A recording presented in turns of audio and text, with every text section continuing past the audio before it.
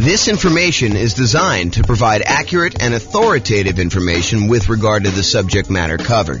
It is offered with the understanding that the presenters are not engaged in rendering legal, accounting, or other professional services.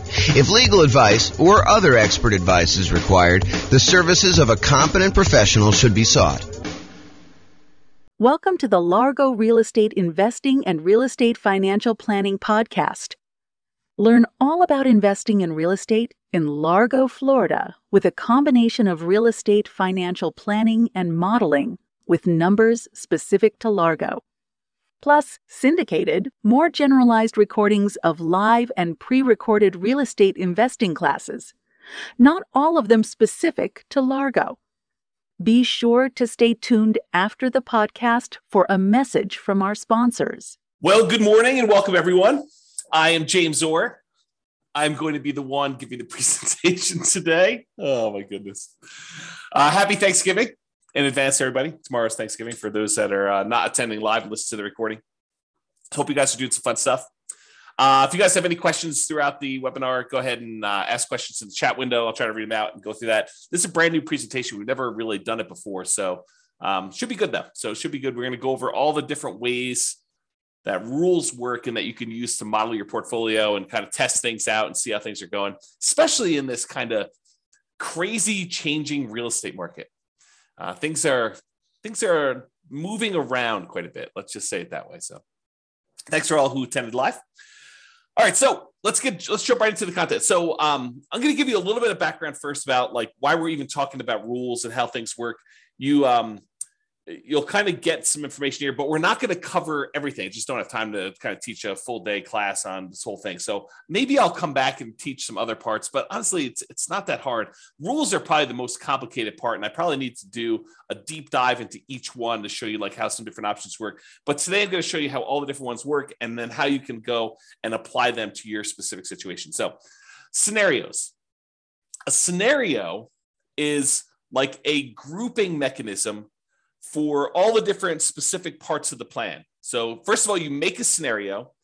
And then once you get all the stuff set up inside your scenario with all the different accounts and all the different properties and all the different rules, then you can make a copy of the entire scenario, change one or two things, and compare them to see how they perform against each other.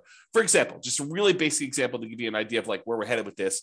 You might go create a scenario where you model out your entire investing strategy. You know, I own these particular properties right now. I've got this much money in all these different accounts, and I'm going to buy properties as I come up with down payments until I come up with 10 properties. And then you may say, okay, that's strategy number one, scenario number one.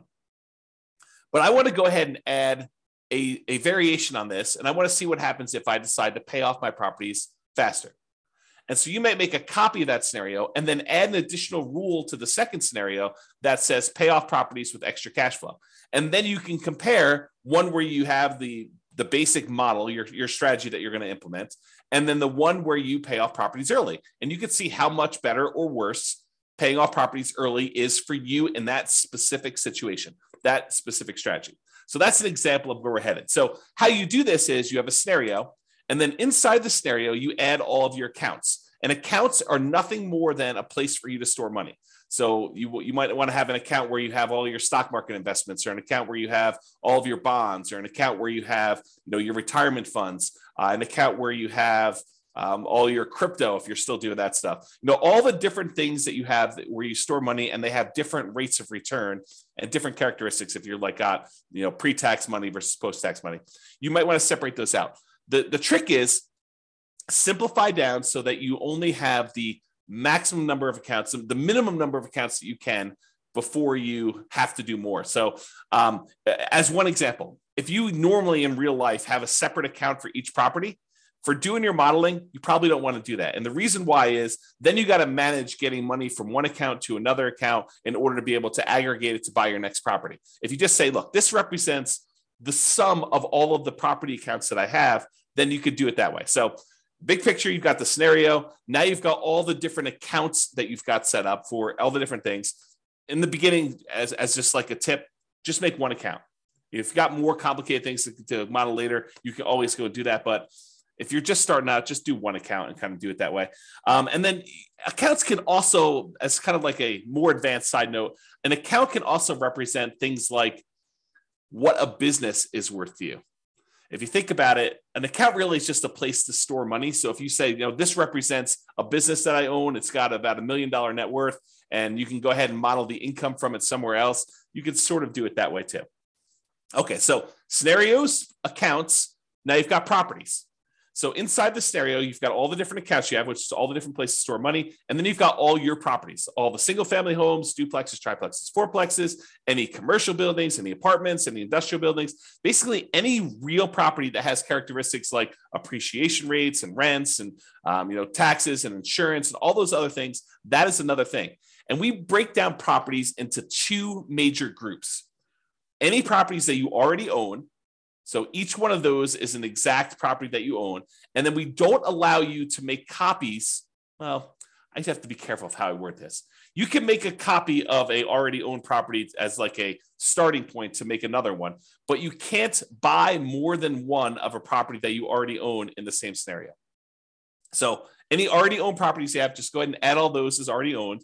And then we have this thing called dynamic properties. And really, they're just templates. They represent a property that you might buy more than one of over time. So you can go in there and say, look, I've got a typical 3-bedroom, 2-bath type property that I'm going to be buying more than one of. Right now, they're worth this amount of money. Right now, they collect this much in rent. Right now, their taxes are this and their insurance are this. And over time, the price is going to go up. And over time, the rents are going to go up. And over time, insurance and taxes are going to adjust on this thing. But I might buy one of them this year, one of them 2 years from now, one of them 4 years from now. And so we call those dynamic properties, or you might hear me refer to them as template properties, where you use rules, which we're going to get to in a second, in order to buy more than one of those. So, and any of the properties, whether they're already owned or dynamic, can be single family homes, duplexes, triplexes, fourplexes, apartments, commercials, industrial, any type of building that you have, any type of real property that you have that you want to do that. So again, big picture scenarios, inside scenarios as accounts and properties. And then what we're going to talk about mostly today is how do you manipulate an account or how do you manipulate a property? That's what you use rules for. So rules go ahead and they say, add money to an account, or increase the rent I'm getting on a property, or buy 3 of these properties, or buy a property every year, or start paying off properties with any extra cash I have in this account. Rules are things that manipulate accounts and properties in the scenario that you can do.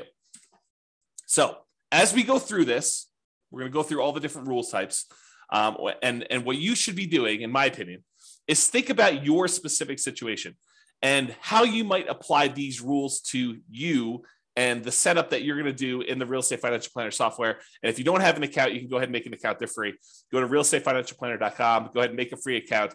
And you could be playing around with this as you listen in the background, although might be better to pay attention, and then you can go back and play with it on your own. But do whatever you want to do. So realestatefinancialplanner.com, you can go and make your account. But I would suggest you think about your situation and why we might have a rule in the first place for doing this, because it might give you ideas on things you might be able to do or test in your scenario to see if, hey, maybe I should recast my mortgages, or maybe I should pay off my properties, or maybe I shouldn't take all my extra cash and pay off my properties over time. There may be a reason James made a specific rule that says, hey, only pay off properties if you have a lump sum and big enough to pay off the whole thing, which there is a reason for doing that, but I'll let you discover it on your own because you're going to go ahead and model this in your own stuff. So that's the thinking. So if you're going to go create a scenario, kind of a strategy that you're going to model for yourself, the order that you should do them in is you should make a scenario. And a scenario is this bucket that you're going to hold these accounts and properties and rules in. So you make the scenario first. There's a couple of questions about the assumptions for the scenario. But then the next thing you do is you go create all of your accounts and you make sure your accounts are attached to the scenario, because you can have 5 different scenarios and have certain accounts in certain scenarios and certain ones that do not get put in certain scenarios. So an account is like a module you can use to have in one or more different scenarios. Then once you're done making all your accounts, then I recommend you go make your properties, and your properties are going to reference, where do you want to use as the source for your down payments for your properties, which account, and which account do you want to deposit your rents and get your expenses out of from there. So really, in order to do it in order. You should make scenarios, then you should make your accounts, and then you should make your properties, because the properties are going to use the accounts and you're going to want to put those in the scenarios to do that. So it's helpful to do it in this order. Of course, you can add an account later. You can add a property later. It's not required, but it's helpful if you go ahead and do those in order. And then finally, once you're done making the accounts of the properties, you usually make the rules to manipulate what's happening with the accounts and what's happening with the properties. And this morning, we're going to be focused in on step number 4, rules. With that being said, so once you go in there and you make your scenario, at the bottom of the page on the scenario is the list of your different rules. And there's a big old button that says create new rule. If you click on the button, create new rule, you're going to be shown a page that looks like this monstrosity on the right, which is just a list of all the different rule types that there are. And don't stress, because that is what we're going to be covering today. I'm going to go over what all the different ones mean and how you might use them so that you're not confused when you go in there and you start playing around with different rules. Okay, let me make sure I check my notes. Yeah, so we're going to basically be focused on what the rule does and when you might want to use it. That's what my goal is today, is to kind of talk about what each rule does and when you might want to use it. I'm not going to go into because it would be overwhelming for you. If I went through and I walked you through each of the options for the different rules and how to set it up, not going to do that. Today is going to be, hey, look, here are all the different rules and a whole bunch of different ideas for how you might want to model your own real estate investing strategy, what you should be doing, and to see how it all works out. So when you might want to use it is kind of what we're covering there. Okay. So with that being said, if you notice on this right-hand side, for those that can see the image, if you're listening to the audio, don't stress, I'm going to go over it in detail. But on the right-hand side, there's different groups. There's a group for buying properties, for selling properties, for impacting mortgages, for adjusting scenarios, accounts, and properties, and for other rules. So all I did is I just broke down and I said, hey, these are what the basic groups do. So if you're looking for a rule that does a specific thing, you may want to look under this heading. It's like groups of different rules. So buying properties, there's rules that are all about buying properties. You use these rules to buy dynamic. In other words, the template properties. You do not use these rules to buy anything that's already owned. You either need to have the property in your scenario as already owned, or you do not. So you don't use rules to buy properties that you already own. That's another way for me saying that. So you use these rules for buying properties to buy any template properties. And the template properties, again, are just ones that you've set up that you say, look, I might want to buy a duplex in the future, or 5 duplexes in the future, or an apartment building that looks sort of like this, or 10 apartment buildings that look sort of like this. So you either can make different dynamic properties with slight variations, or you can make one say, yeah, I'm going to be buying properties that sort of look like this, and I'll buy 10 of them, or 5 of them, or 7 of them, or 14 of them, or whatever you want to do. Okay. And you can't buy more than one or buy an already owned property again later in the scenario. I already talked about that. So group number 1, buying properties. Group number 2, selling properties. And we could sell properties in a variety of ways, but these are all the different rules about selling properties. You can sell already owned properties. You can sell template properties. And so these are different rules for saying, look, buy a property, own it for 2 years, then sell it. Buy a property when the return on equity drops below a certain ratio, then sell that, and then use the proceeds using a different rule to buy more of them. So you could do stuff like that. So we're going to have a whole set of rules about selling properties. We have a whole set of rules that impact mortgages, like pay off mortgages with extra cash flow, or pay off mortgages when I have a big lump sum, or pay off mortgages if after doing the calculation, I could then achieve financial independence if I paid off these mortgages, or recast a mortgage. And recasting a mortgage, for those that don't know, is, let's say you have $10,000 that you got a bonus from work or whatever it is, $10,000. If you go down to the bank, let's do this first. If you send in the $10,000 to your mortgage company and you pay down your mortgage by $10,000, your monthly payment does not change.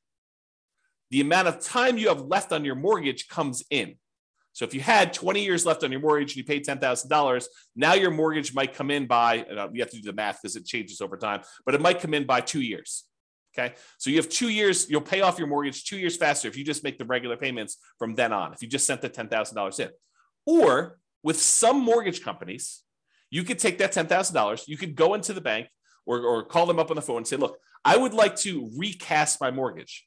And they say, okay, if you send us the $10,000, we will go ahead and restructure your mortgage so that it still pays off in the same amount of time, but your monthly payment goes down by, let's call it $100 a month. They do a calculation to figure out what the new math would be so that it pays off still in that same amount of time. And now you can reduce the amount of your monthly payment, improve your cash flow, as an example, by recasting your mortgage. And they may charge you a fee to do that, by the way. They may say, hey, it's $500 to do it, but we'll recast your mortgage. So you pay the $10,000 or you pay $9,500 and they take the $500 out for recasting your mortgage, and they do that. So that's what recasting a mortgage is, and there's a rule to do it, which we'll talk about. Or you might have a rule to refinance a property. So we'll talk about that too. Then we have another set of rules for adjusting scenarios or accounts or properties. Let's say, and I'll get into the details, so I'm going to go over all the different rules. But let's say, as an example, you say, hey, at some point in 5 years from now, on whatever that date is, what is today?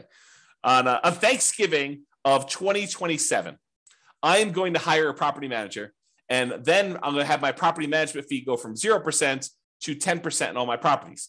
Well, you can use a rule that starts 5 years in the future that's go ahead and sets the property management and all your properties to be 10%. That's what you can do by adjusting different values on all these different things. That's just one example. And then I have kind of like a catch-all miscellaneous bucket, doing other things like moving money between your accounts, creating income from a job, rebalancing a set of accounts, like you want to do 50% stocks and 25% bonds and 25% cash. We have a rule that will automatically rebalance your account balances by moving money between the two. Or what does that might do, like simulate market corrections. Like, what happens if property values are not always going up by 2, 3, 4, 5, 6, 7%? What if we see a period of time where property values decline? And maybe that doesn't happen this year. Maybe it happens next year for 2 years. And maybe it happens 10 years in the future for 5 years. So we could use rules to kind of do things like that for market corrections. Or maybe you want to say, I don't know when this market correction is going to happen, so let's have it be random. And I don't know how big it's going to be. It could be 2% down. It could be 15% down. It could be 50% down. We don't know. And so you can go ahead and set these rules up and say it's going to happen at some random point in the future. And you could set the frequency and all sorts of stuff. And we don't know how big it's going to be. Maybe it's going to be, somewhere between 0 and 20 or 0 and 50, whatever you want to set up for your kind of rules to model all that stuff. And then you can see how your particular portfolio, the strategy that you're planning on doing, is impacted by all of these changes.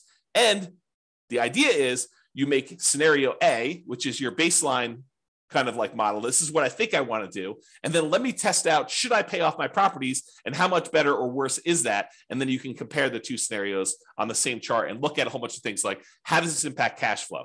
How does this impact all the different things that we measure as risky, like your debt to income ratio or your resiliency or the months of reserves you have, or how much faster does A versus B get me to financial independence? And you can look at all those different things to do that. Okay. Before I go on, because I think I'm going to get into the rules next, does that make sense to everybody? If at least one person can tell me, yeah, that makes sense. Good job, James. Keep going. Or I'm really confused. You should stop now because we're not going to get very much further. If you could put the chat window, that'd be awesome. No one is responding. Unbelievable. Okay, good. Ben at least is. Okay, this is awesome. All right, I appreciate it, guys. Thank you for participating. Okay. All right, so let's talk about the rules to buy properties. There are two different rules to buy properties. Buy properties on a specific month yearly, or buy a property when an account has a down payment. Okay, yeah, I appreciate that. Someone said, I'm following along, but might get behind if I'm doing something else. Yeah, no worries. Okay, that's cool. Okay, so rules to buy properties. So there's two different rules that we have to buy properties. And you might think, man, you should have a lot more complicated rules than this. Honestly, this really is sort of all we need. You buy a property on a specific monthly year. And as an aside, if you're listening to this and you're like, James, how do I do X, Y, Z? And you can't figure it out, just drop me an email. Let's go to the support page, drop me an email and say, look, how do I do this? And I'll tell you either you can't do it, or here's how you do it, or I should make a rule for that because it just didn't occur to me to do that. But a couple of rules have come about because someone said to me, hey, James, how do you do this? I'm like, you really should be able to do that. We've never done that modeling before, but it makes a lot of sense that you should do it that way. Let me go and make the rule for you. And then it took a little while, a couple of days, something like that. We didn't make the rule, but I made the rule. No promises it's going to happen in a couple of days for you. All right, so buy properties on a specific monthly yearly. You use this rule to buy a property every March, as an example, every year. And you could say, during this 5-year period, you can have rules run for certain periods of time. During this 5-year period, every March, go ahead and buy a new property. Okay. Or the most common way we buy properties is buy this property when my account has a down payment and all the stuff that we need, like reserves and, a certain threshold in the account, plus 6 months of reserves for my personal expenses, plus 4 months of reserves for all the properties I already own, plus 6 months of reserves for this particular property. Then go ahead and buy another property and do another dynamic property and do it that way. And that's the most common one that we use to do that. Okay. So here's what it looks like on the page. So I'm just going to go through like what the rule is when it does. So buy a property in a specific month. You use this rule to buy a property every year on a specific month. And you can do every month of every year. So if you wanted to say, hey, I want to buy a property and I want to do it every month of every year, you could do it that way, or every January or every February, every March, so on and so forth. You could do each one. And you can just do it that way. So imagine so when would you want to use this rule? Imagine you have $1 million invested in an account. Let's say it's a stock market account. You're thinking you just discovered real estate investing. You're like, hey, I want to see what happens if I take the stock market account that's earning 6, 7, 8, 9, 10, 11, 15%, whatever it is for you in your stock market account that you're modeling. And you want to take that money and every year you want to buy a new rental property with that just to see how this goes. So you could use this rule to do that, to slowly drip out a down payment worth of investment into real estate over time doing this. And if you say to yourself, hey, look, I really want to buy one every 6 months, you could say, okay, buy one every March with this rule. And then you could set up a second rule that says buy one every September. And now you have 2 rules doing one a year in order to get that kind of 2 a year. Okay. So that's how you do it. All right. So buy a property when account has down payment. This one allows you to buy a property as soon as you have enough for the down payment, plus any closing costs, plus any reserves. And as you can see by the image on the right, there's a lot of options for you to define what this means. So you might want to define, hey, I need to have at least $10,000 in this bank account, adjust for inflation or not adjust for inflation, plus 6 months of reserves for this property, plus 3 months of reserves for all the other properties that I own, each other property that I own, plus 5 months of personal expenses, and then only buy 3 properties with this rule. Stop this rule after I own 3 properties. So there's different things you can do to manipulate this. And there's also stuff you could say, do I want to take into account my debt to income, like make sure that my debt to income is below a certain number? Or you could say, I'm buying creatively. I'm going to go buy properties subject to, or I'm going to go buy properties on lease options. So the debt to income doesn't matter because I'm actually buying an LLC anyway. And so ignore the debt to income ratio on that, or whatever you want to do. Or maybe you say,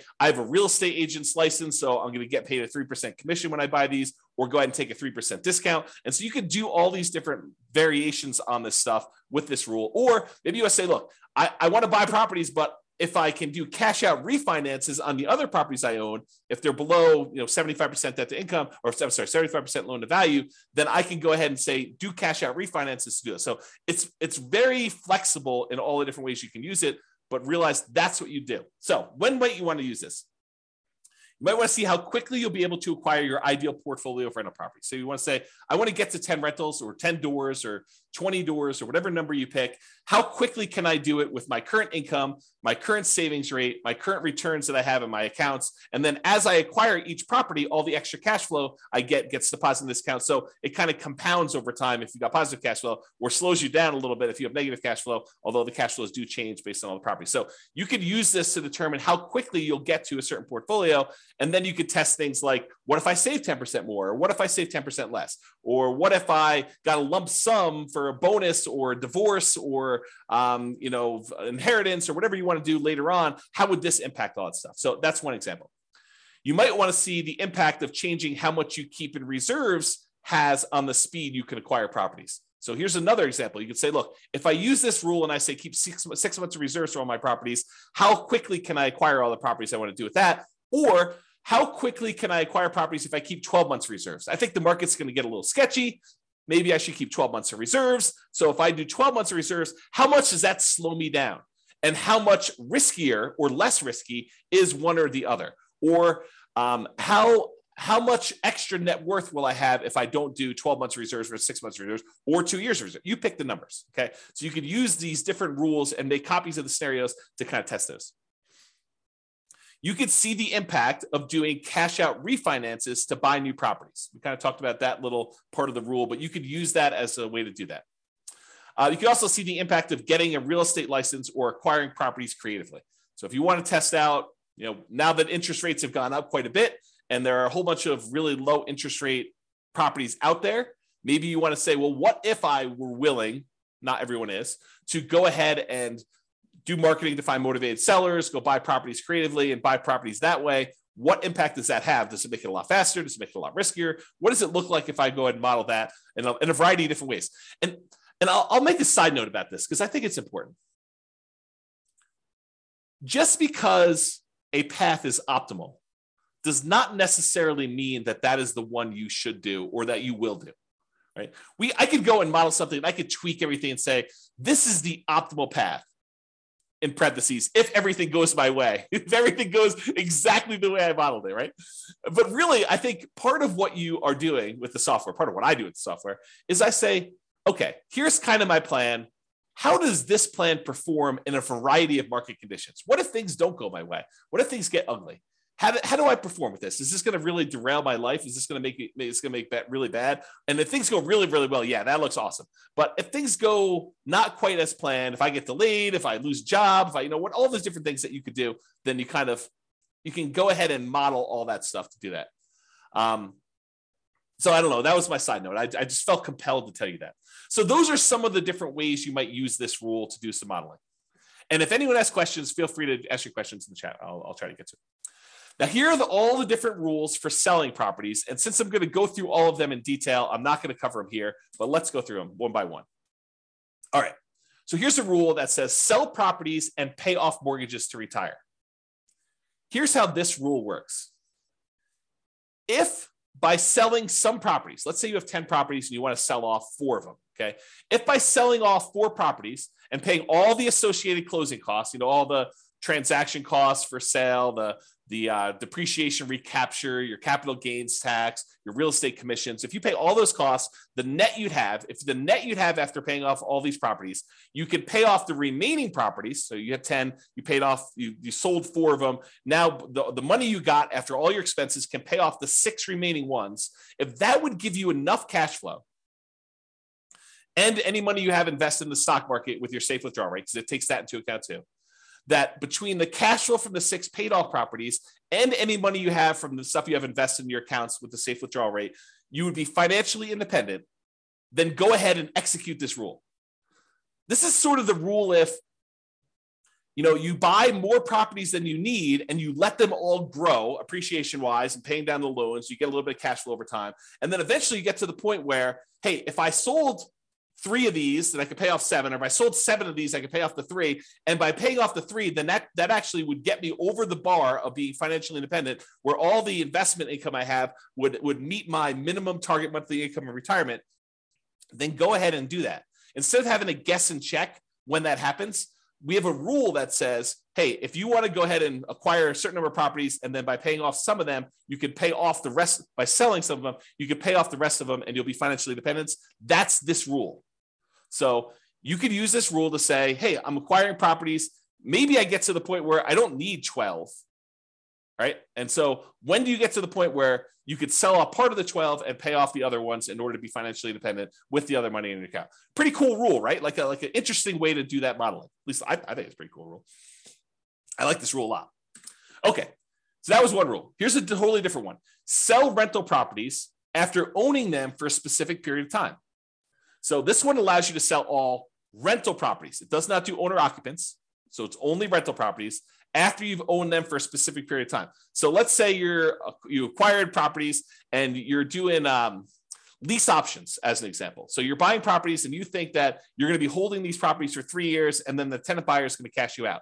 You can go ahead and set this rule up and say, okay, I'm acquiring properties as quickly as I can. As soon as I have a down payment here, buy another one and then find a tenant buyer, a lease option tenant buyer to come in and lease it from me. And I think I'm going to sell these properties after holding them for 3 years. Some of them may be 2, some may be 4, but on average, it's going to be about 3 years. What would that look like?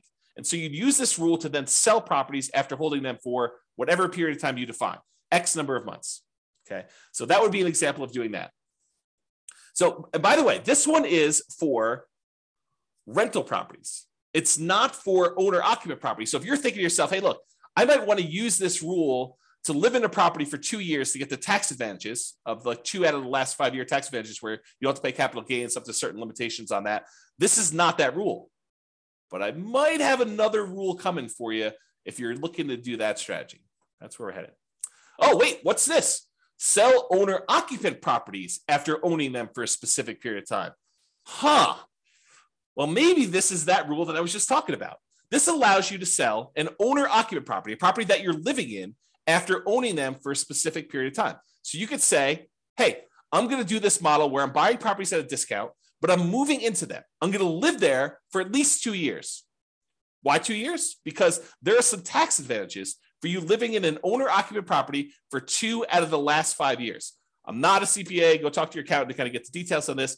But the basics of what I understand, the layman's version is, if you live in a property for 2 out of the last 5 years as an owner-occupant, and then you sell it, you are exempt from capital gains on that property up to a certain amount, and the amount changes whether you're single or you're married.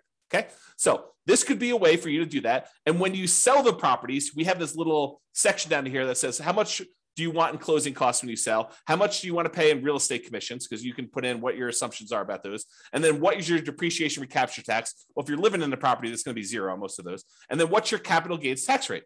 Well, if you're doing this as an owner occupant, you're living there for 2 out of the last 5 years, your capital gains tax rate might be zero here. There you go.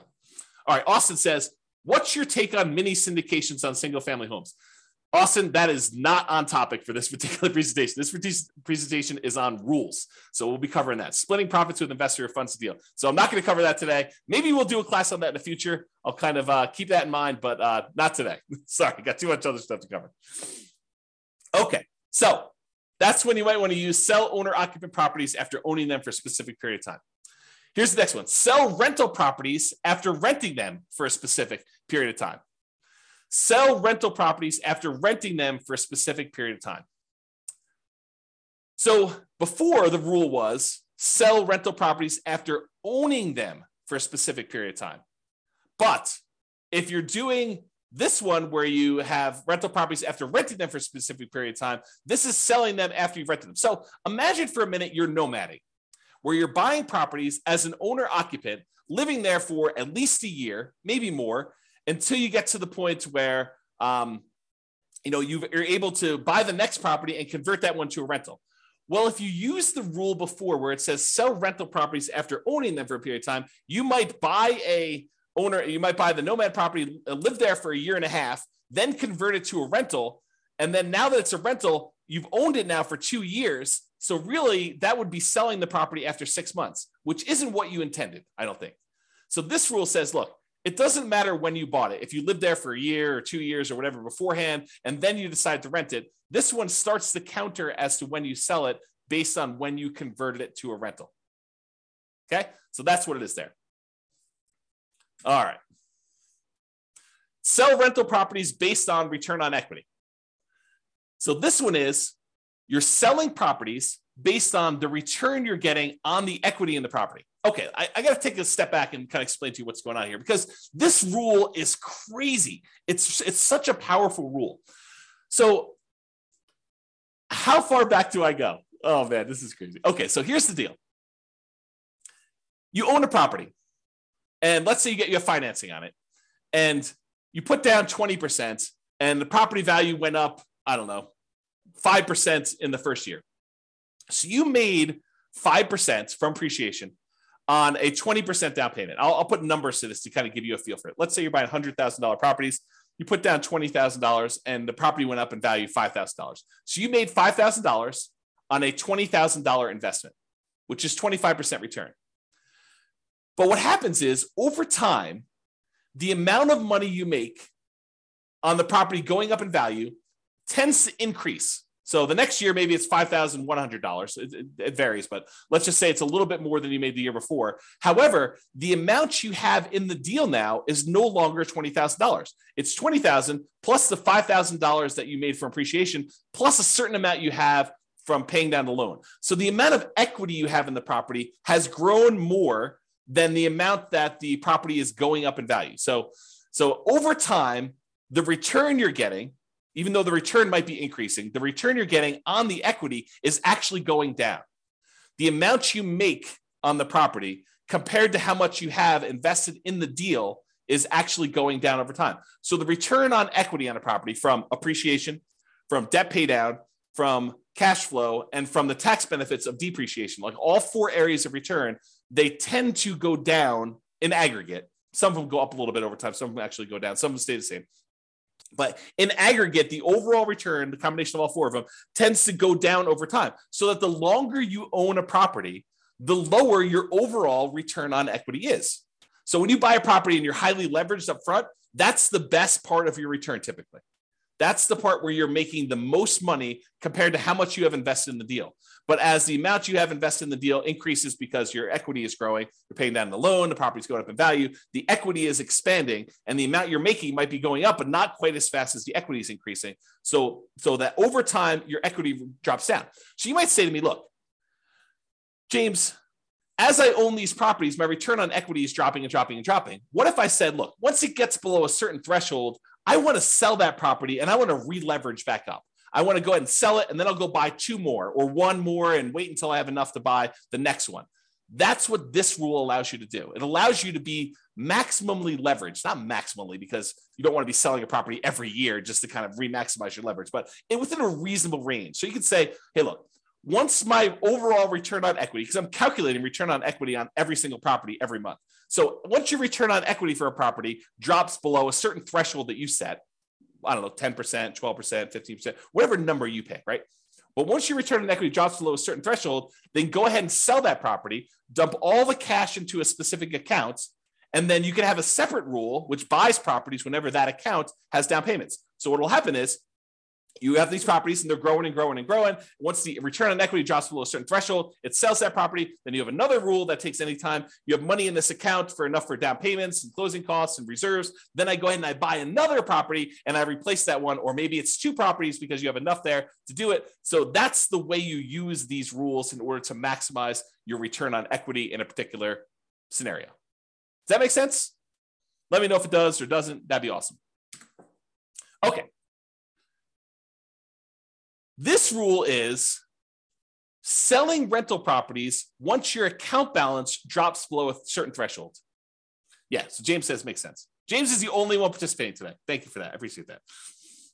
Okay, so imagine this. Imagine you've got a portfolio of properties and you're trying to make sure that you have enough money to kind of support yourself, and you stop working before the cash flow on the properties will generate enough money for you to live on. So you're kind of operating at a deficit. You know, you have $500,000 in your bank account, plus you've got a bunch of rentals, but eventually you draw through the $500,000 because you're a little bit short. So you could set a rule that says this: once my $500,000 drops to the point where I only have 10,000 or 50,000 or 100,000, whatever your comfort level is, once I get to the point where my account balance drops to $50,000, as an example, then go ahead and sell one rental property to boost that account balance back up. And then I'll keep draining on that account until I get to the point where it drops down again, and then sell another property if you want to. You can kind of use that to do that. So imagine a situation where you stopped working earlier than you should have before you completely are financially independent. And now you have a whole bunch of rental properties with a whole bunch of equity, but you don't want to go sell those properties with equity right now. You want to go ahead and hold on to them as long as you can until the point where you need to sell them in order to put money in your account to be able to support your lifestyle. Then you could use this to model that situation. Or you could say, look, as soon as I get to the certain point where this account balance drops to a certain level, go ahead and sell a property because I want to be able to use that money to buy new properties. You could use that too. So this is similar to a rule that we're going to have later, where instead of selling the properties, you do a cash out refinance in order to bring your account balance back up. So they're sort of like a pair of rules. This one is the sell the rental. You sell it, you pay all your expenses on it, your closing costs, real estate commissions, depreciation, recapture tax, your capital gains tax. You can go calculate all those, and then the net gets deposited to your account. Or, which we'll get to here in a second, there's a similar rule that says, once my account balance drops below whatever threshold you set, then go ahead and do a cash out refinance to get to those. I did a whole class where we really use these rules a lot. I compared a person who lived in a really high cash flow market to a person who lived in a really high appreciation market. And I showed that while it's a lot easier to get to the place you want to be when you're in a really high cash flow market, you can get there in these really high appreciation markets with a combination of selling properties or doing cash out refinances. But there's some complications with the cash out refinance, which I talk about that in that 2-hour class. But I think the name of that class was cash flow versus appreciation. I think that's what the name of the class was. And I set it up as two different people competing, and go watch that if you haven't seen it before. It's pretty good if you're interested in this particular modeling. Okay. All right. Next rule: sell properties, but only if by doing so, the money that I get from all the properties will allow me to retire based on a safe withdrawal rate. So I mentioned safe withdrawal rate earlier. I'm going to take a moment to kind of make sure everyone understands what I'm talking about. So there's this study, it's called the Trinity study. And what it basically did is it went back through historical stock market rates of return. And it said, if you only take out 4% of your of the amount of assets you have invested in stocks and bonds, then the likelihood of you running out of money in a 30-year retirement period was really, really low. That's the basics of the study. And so what they called that 4% was a safe withdrawal rate. And I'm using safe in quotes because there's been some arguments that it's really not so safe. There's been arguments by the guy who came up with it that it could be a lot higher than 4%. So really this idea is, if you have a certain amount of money invested in stocks and bonds and maybe some cash, what percentage of that portfolio, if you have $1 million, what percentage of the $1 million can you take out each year where you are not very likely to run out of money? That's what a safe withdrawal rate is. So you've defined what your safe withdrawal rate is in the software. You basically say, my safe withdrawal rate is 4% or 3% or 5% or whatever number makes sense to you. And you can test these things, right? You can go ahead and run a scenario at 4, you run a scenario at 5. What difference does it make? Run a scenario at 4, run a scenario at 3, maybe do some market corrections in there to see how that plays out. You can do all this stuff. But this rule says, look, I've got a bunch of rental properties, and maybe I have a little bit of money invested in the stock market right now in one of the accounts in there. And so what I want to do is I want to check each year and say, hey, look, if I sold all these rentals and I paid, closing costs, I paid real estate commissions if I've got any, I paid my depreciation recapture tax if I've got any, I paid my capital gains tax if I've got any. If I paid all those expenses on it, the net amount of money that I would take and I would deposit into my account balance, invest in the stock market. If I did that, would the money in the stock market allow me to retire? Would my safe withdrawal rate for the amount of money I have in the stock market allow me to be financially independent? And if so, go ahead and sell the properties. Kind of a cool rule, right? You basically have all these properties you've acquired. What if you took them all and you sold them? Could you actually achieve financial independence? And this rule tends to come up. I probably should do a class on this. This rule tends to come up when you're in a market where the cash flow you're getting, the cash on cash return you're getting, or it's actually the cash on cash return on equity you're getting, is less than your safe withdrawal rate. Right? Because in that way, the money you're getting, the cash flow you're getting on the property you have is actually lower than your safe withdrawal rate. You'd be better taking that money and investing in the stock market according to this rule. And then who knows what will happen in real life, but at least in the mathematics of it, that it'd be better for you to actually be invested in the stock market than in rental properties, which can happen depending on your market and your situation and what you've got set up there. Okay. So that's that rule. Kind of a cool one. All right. What about properties that you already own? And you said, look, I planned on selling this property next Christmas anyway. I lived in it for 2 years and now we're going to sell it so I can get a partial exemption on the capital gains. The period of time that I lived in it, I can get an exemption on that capital gains because I had the 2 out of the last 5 years. And a lot of people think that if they lived in it for 2 out of the last 5 years, they get a full exemption on it. But you may want to talk to your accountant before you put that on your tax return, because I'm pretty sure that it's not what you think it is, if that's what you thought it was. So anyway, you lived there for 2 years. You're going to sell it before the 5-year point. You're like, oh, this is great. I'm going to go ahead and do that. You can go ahead and set a rule up to say, sell this particular property that I already owned on this date in the scenario. Really simple rule for doing that. All right. Those are all the different rules on selling properties. Some pretty cool ones. Some kind of like really straight down the middle, generic sort of things, right? Now, let's talk about rules that impact mortgages. We'll go through all these one by one. Just knock the headphones off my head accidentally. All right, so pay down loans with cash flow. So maybe your strategy is, I've got all these rental properties. They're producing a bunch of extra cash flow. Maybe I've got some savings for my job and that's got some extra cash flow. I want to keep a certain amount of reserves, but anything over that amount I have in reserves, I want to take that money and I want to pay off mortgages with them. That's what this rule is about. So it takes any excess cash over a threshold you set, and each month it uses that extra money to pay off mortgages on the property. So if you have, $7,000 more than the minimum balance that month, you can go ahead and throw it in there. And by throwing it in there, you then pay down that mortgage. And you can pick, which mortgages you want to do. You want to do the lowest balance, you want to do the highest balance, you want to do the lowest interest rate, you want to do the highest interest rate. You can choose which mortgages you're paying off, but this rule will then go ahead and do that. So when might you want to use this rule? Well, if you want to do a debt snowball or a debt avalanche to pay off mortgages, you would use this rule. And you could test to see how much better it is to pay off the highest interest rate mortgage versus the lowest balance mortgage or the lowest interest rate mortgage. And you could see which one's better and how much better it is for you. James says there's no 1031 exchange rule for selling. Well, 1031 exchange rule is just about how much you pay in taxes. So we have the ability for you to adjust how much you pay in taxes on the property. And then you can go ahead and use that rule and set the taxes to be equal to 0 for that. But then you got to track how much you would have had to pay in taxes on that one. So there's no keeping track of how much deferred taxes you have on a particular property, something I might add in the future, but you can set the threshold to be, I'm not paying any taxes on this one when I sell it. And yet my fees are an extra, $1,000 to do the 1031. So you can do 1031 exchanges. It's just not a specific rule for 1031 exchanges. If that makes sense. Good question though. Good question. Okay. So pay down loans with cash flow. That's how that works. Okay. Pretty simple. However, every time you make a payment on a particular loan, it doesn't actually improve your cash flow in the short term, unless you pay off the loan completely, and then it improves it by a big chunk. But it doesn't improve your cash flow because by paying down the loan, all you're really doing is moving in the date that loan gets paid off from where it was to closer. So it'll be paid off sooner. But your monthly payment stays the same. So it doesn't improve cash flow on a property. So you might say to yourself, hey, and I'll add this one other thing.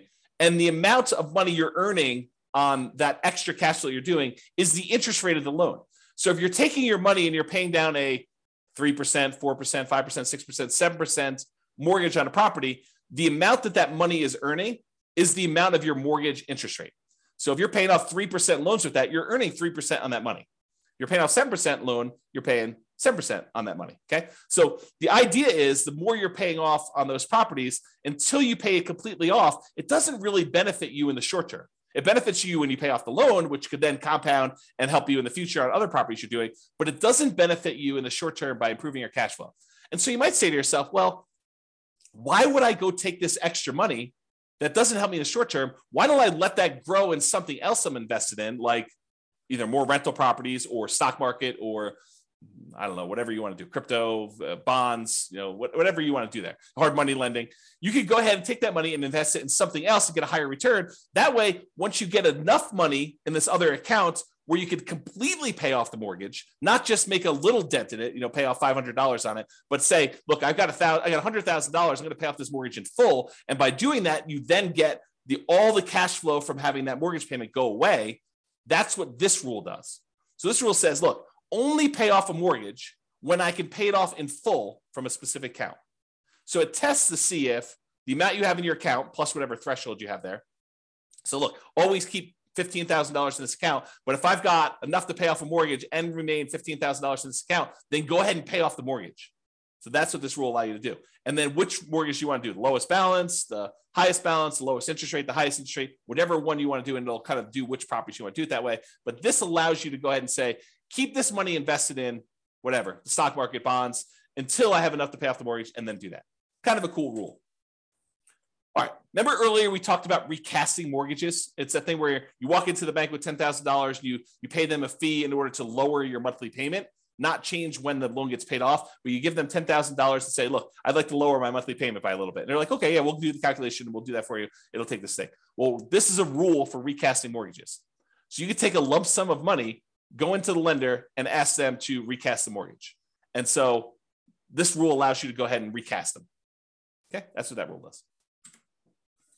All right, remember before I told you about selling properties based on the account balance? If my account balance gets so low, then go ahead and sell a property to replenish that account balance so I have money to live on or money to invest somewhere else. This is the kind of sister rule for that, cash out refi based on account balance. So when your account balance gets to a certain point where it's really, really low, then go ahead and do a cash out refinance on a property, pull all that money out, deposit it into the account, and you'll be able to then have all the money in that particular account to use to do whatever you want with. Okay. So I think I have here, when would you want to use it? If you're modeling a situation where you're stopped working before your cash flow is enough to support your lifestyle, you might need to cash out refi properties from time to time to provide living expenses to kind of make up for that difference. Or use the equity properties to occasionally fund the purchase of new properties by refinancing them. So you could say, look, once I get to this low account balance, go ahead and do a refi on a property to get the account balance up to where I can do a new purchase. Kind of an interesting rule. All right.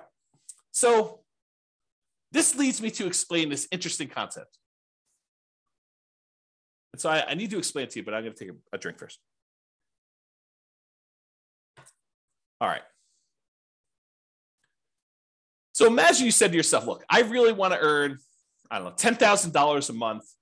And if I was earning $10,000 a month, I would consider myself financially independent, because $10,000 a month would be able to cover all of my personal expenses, including the mortgage I have on my owner-occupant property, and anything else I need, right? So $10,000 a month, that's my number. That's my target income to be financially independent, target income in retirement. But what if you didn't have a mortgage on your owner-occupant property? Would you need that $10,000 anymore? And you say to yourself, no, I wouldn't. So I can either have $10,000 if I have a mortgage on my owner-occupant property, or I only need $8,000 if I don't have a mortgage on my personal property anymore. And so the software allows you to select whether or not to move your financial independence number down when you pay off your owner-occupant mortgage or not. And so if you have that triggered, which is in the scenario section, this rule becomes super interesting, because what this rule says is, look, if I'm close to my $10,000 a month number, my target monthly income number in retirement, but I have enough cash in my account balance or stocks or whatever it is in my account balance that I could pay off my owner-occupant mortgage, and if I did that, I would be financially independent, then go ahead and do it. So this is a situation where the passive income you have coming in from your stocks and all the cash flow and all the rental properties is really close to your number. It's at 80% or 85%. But you have enough extra cash lying around somewhere where you could pay off your owner-occupant mortgage because the balance is low enough that would actually lower the amount you need, and it would trigger you being financially independent. Then go ahead and pay off the owner-occupant mortgage. That's what this rule does. Pay off owner-occupant mortgage if FI, financially independent. All right. These are going to be really quick. These are the rules that allow you to adjust values on your scenario, or on different accounts you have, or on different properties you have. Okay. So set value on scenarios. What this rule does, it allows you to change any values you defined for the scenario at different points in the scenario. So originally you thought your safe withdrawal rate was going to be 4%, but 10 years later you say, hey, look, now I want my safe withdrawal rate to be 3%. You'd use this rule to run 10 years later and change your safe withdrawal rate number from 4% to 3%, as an example. Or you defined your refinance mortgage interest rate in your scenario as 5%, which is low now, but at the time seemed reasonable. And now you're like, look, in the future, I want this to be 7%. You can use that to change that too. You can use this set value on scenarios to do it at some point in the future. Or you want to say, hey, look, my minimum target monthly income retirement threshold is now $4,000, but I want it to be $5,000 in 5 years from now. You can do stuff like that. Or your safe withdrawal rate number, as I use as an example. This is that rule that allows you to do that. The set value on accounts does the same idea on accounts, though. So let's say you were earning 1% on savings at the start of the scenario, but you think that's abnormally low. And by 3 years in the future, that should really be at least 2% or 3%. You could use this rule to say, set the value on the account, set the return I'm getting on that account to go from 1% to 3 years later and on to be 3%. Or you say, I want to set it to 1% now, but a year from now, I want it to be 2%. And a year from then, I want it to be 3%. And then you could use it to do stuff like that. Or the other thing it could do is you could set it to be a random number.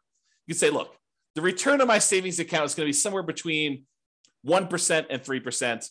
Have it change monthly by somewhere between this range, or add a little bit to it or subtract a little bit to it each month. You could do a whole bunch of things with making it random to simulate the stock market, or what you're getting on savings, or what your business return might be if you're using an account to store kind of business stuff, or bonds, or anything like that. So you could use it to do random numbers as well if you wanted to. Same idea, but setting values on properties. You could say, look, my property appreciation rate is now at 1% because I don't think property values are going up in the next couple of years. But 3 years from now, I think the market's going to be normal, and we're going to set it to be equal to 3% from there. So you can have a period of time where properties are appreciating at a slower rate or at a faster rate, and then you could change it to be something else later. You can do the same thing with your rent appreciation rate. You could also do things where you hire or fire a property manager and set it from 0 to 10 or 0 to 8 or 0 to whatever. You could also do maintenance on a property. You say, look, it's just a brand new property I bought, so maintenance is going to be low for the first couple of years, and then maintenance will increase. You can go ahead and do that too. So this rule allows you to set values on properties over time and change those. And then if you go ahead and you change these things, but you're like, look, then I want it to return to whatever was normal at the very, very beginning, we have a rule that says reset the original value on an account. So if I was doing 1% and then I was screwing around with it for a whole bunch of years, and then after 10 years, I wanted to go back to whatever was set at the very beginning, we have a reset original value on accounts rule and a reset original value on properties rule for you to go ahead and mess with those. All right. I think this is the last section. Maybe not. We'll see. So any questions? We'll use this as a pausing point. Any questions? Is this good? You need me to slow down, speed up? Is this helpful? Anything? Nothing? So good so far. Okay, awesome. Again, James is the only one participating. I appreciate that, James. Everyone else is sort of just, I don't know, voyeurism or whatever they call it when you kind of like just watch things. Okay, cool. All right. So here are a whole bunch of rules that do other things. So add to or subtract from the account balance. Let's say you're like, hey, look, I got this account. I know I'm going to get a bonus that's going to come in, a one-time deal or an inheritance that's going to come in at 16 months in the future. I want to be able to have a way for you to add a lump sum to your account or pull a lump sum out and say, look, I know that I'm going to have this big payoff for a lawsuit or something like that. I'm going to need to pay out a certain amount of money. Then I can go ahead and subtract this amount of money from my account at that point in the future. Or you're going to have a series of expenses like college tuition for kids. You could use a rule like this to model, I'm going to have this come out on this date. I'm going to have 2 kids going to college at this point, so I need to have this much money. And you could use them to kind of like move money in and out for these irregular expenses to do that. Or you pay a certain amount on installment sale of a business or from a lottery winnings or whatever. You can use that to do all that stuff. All right, transfer money between accounts. So you have money in the retirement accounts, or you have money in a regular account that you want to move to a retirement account. You can move money around between accounts using this rule. Or you have money in your rental property account and you want to use that to invest in your tax-deferred retirement account. You can move money from those things. Or you want to pull money out of one account when a certain account drops below a certain threshold. So you say to yourself, look, I have this reserves savings account that I'm never going to use unless my account drops really low in this other account. So go ahead and move them when something happens to do that. So you can set up those rules to do those things. All right, here's that market correction rule I was telling you about. So this allows you to model what could happen if your market corrects. If your account balance or your properties all are affected by these things, you could do that. So this allows you to change the amount that is in accounts that you select. So it doesn't have to be all of them. Like a savings account may not be affected, but a stock market account might be affected by a market correction.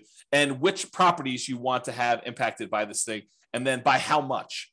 And you can have some of these be random. So you can have how frequently it happens be random, or you could have the amount that it declines be random. And if you need to do one random and one static, you can have 2 of these rules running and only impacting one or different things to do that. So that's all about different market corrections. And if you're really trying to see how resilient your portfolio is to different market corrections, this is what you want to be playing with. You want to be able to see, okay, I'm going to do this strategy. And the strategy sounds awesome, right? I'm going to be buying properties and maximizing my loan to value and minimizing the amount of money I have in a deal and keeping really, really low reserves to kind of make it go really, really well. Well, let's see how that performs with market corrections. Or I'm going to buy properties free and clear, not going to have any mortgages on them at all. It's going to be slow and steady wins the race. And let's see how that is impacted by market corrections.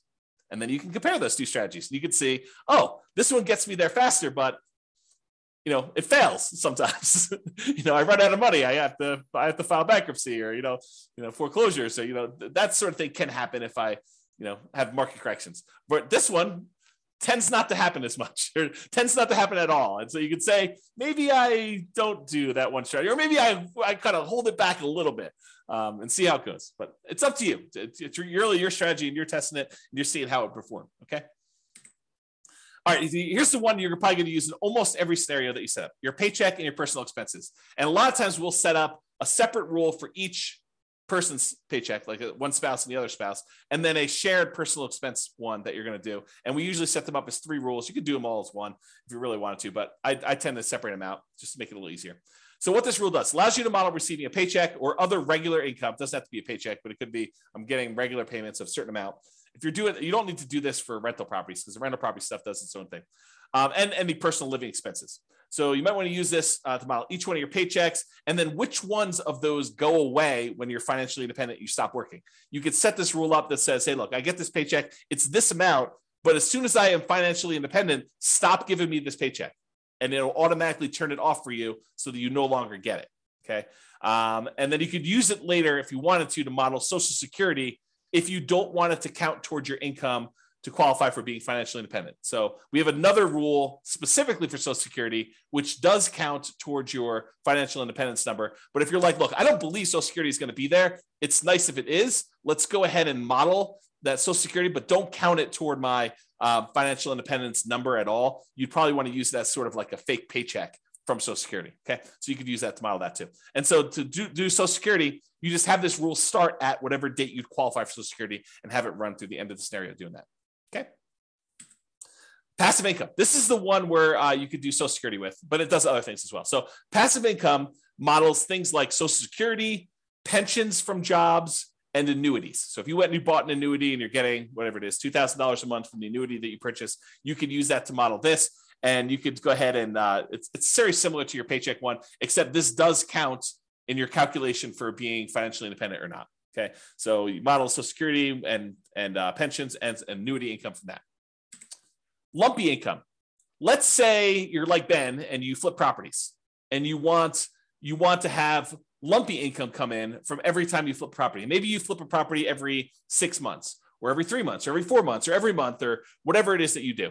So you could use this to be what I call lumpy income, irregular income that comes in kind of big chunks. So if you have a fix and flip business, or you get irregular bonuses from your job, or you want to simplify modeling lease options where you don't want to put the properties in there and hold them and stuff, you say, look, I'm doing this lease option business. Every 3 years or so, I get $30,000 or $50,000 or whatever your number is. Then I want to model it like that. You could use the lumpy income rule to model things like that. So you could say, I get $50,000 every time I do a flip, or $20,000 every time I do a flip, or depending on your market and your profit margins and stuff like that. But you could use it to do stuff like irregular income, to say every X number of months, I get this lump sum of money coming in. Rebalance your portfolio. So this one allows you to say, okay, I've got 3 accounts. I've got an account for stocks. I've got an account for bonds. I've got an account for cash. And every year I want to move money around such that I always have whatever, 50% in stocks, 30% in bonds, and 20% in cash. Use this rule that every January or March or May or whatever you want to set it up as, you go ahead and readjust your rules, your accounts to be this percentage, this percentage, this percentage, and you move the money from one account to another to be able to rebalance your portfolio to keep them where they need to be. If you have a retirement account that has required minimum distributions, you'll want to use this rule to do the required minimum distributions. So basically it does a calculation for you to tell you what percentage of the account you need to take out that year, and then when you want to take it out. You pick a month, and then every year it does the calculation based on your life expectancy and your tax rate. Your life expectancy, and then you could put a tax rate as to how much you get taxed coming out, so you could do required minimum distributions with that as well. And that, my friends, is the end. I only went 3 minutes over, but I hope that was helpful. I hope that really gave you a good idea of all the different things you could do and all the different ways to model your situation with the rules that we have in the Real Estate Financial Planner software. Yeah, Richard says, thanks, James. A lot of info here. Exactly. I try to give you guys good info. I really do. I try to give you good stuff. So, any final questions from all of the really quiet people on things? It's almost as if Thanksgiving's tomorrow. Almost. Yeah, Ben says, awesome. I hadn't looked into the rules before. Very powerful. Yes, thank you. It is very powerful. I agree. So you guys are very welcome. Any final questions before I let you all go? Get ready to celebrate and enjoy Thanksgiving with your families. Nothing? Oh, so what is this? What is this? You're very welcome. Very welcome. Is it a deal? A deal. Thank you very much. A deal. A deal. That's a great name to be like in a real estate investing kind of person. There you go. Thanks for doing these classes. You miss the ones in person. This is great. You are very, very welcome. James says, no questions, good material. What is the software you're using? It's the Real Estate Financial Planner software, realestatefinancialplanner.com. It is the software I wrote to be able to do this modeling. So it's not like off-the-shelf software. I programmed it for you. I did it as my service to you. So there you go. It's available on the website, realestatefinancialplanner.com. Go create a free account and you can do all this modeling. And honestly, you don't need to start from scratch. I'll probably do a whole class on this, but if you go to realestatefinancialplanner.com/model, just pick your city. And I've made some sample scenarios for you to start from. Go ahead and just copy that right into your own account and then just edit. That way you don't have to go create everything from scratch. You can say, oh, I see there's a property here. Let me go ahead and change this to be closer to what my properties are and go ahead and do that. Yeah. James says, cool. I'll start modeling this weekend. Yeah. Let me know if you have questions. That'd be good. All right, folks. Thank you all for coming. I do appreciate it. Have a great Thanksgiving, and I will see you all post-Thanksgiving. Bye-bye for now. Thank you all. With home prices up, mortgage interest rates up, and rents up, but not quite enough to counteract the higher prices and interest rates, cash flow on rental properties in Largo is harder than ever. Book a call with the Real Estate Financial Planner to apply our proprietary 88 strategies to improve cash flow on your rentals. See the show notes for a link to schedule your call and improve your cash flow today. If you're a real estate agent, lender, or professional in Largo that wants to help our real estate investor listeners, consider reaching out to learn about collaboration opportunities with this podcast. We'd love to add more value to our listeners by having you assist our investors buy, sell, and finance their real estate investments. See the show notes to schedule a call to discuss collaboration opportunities.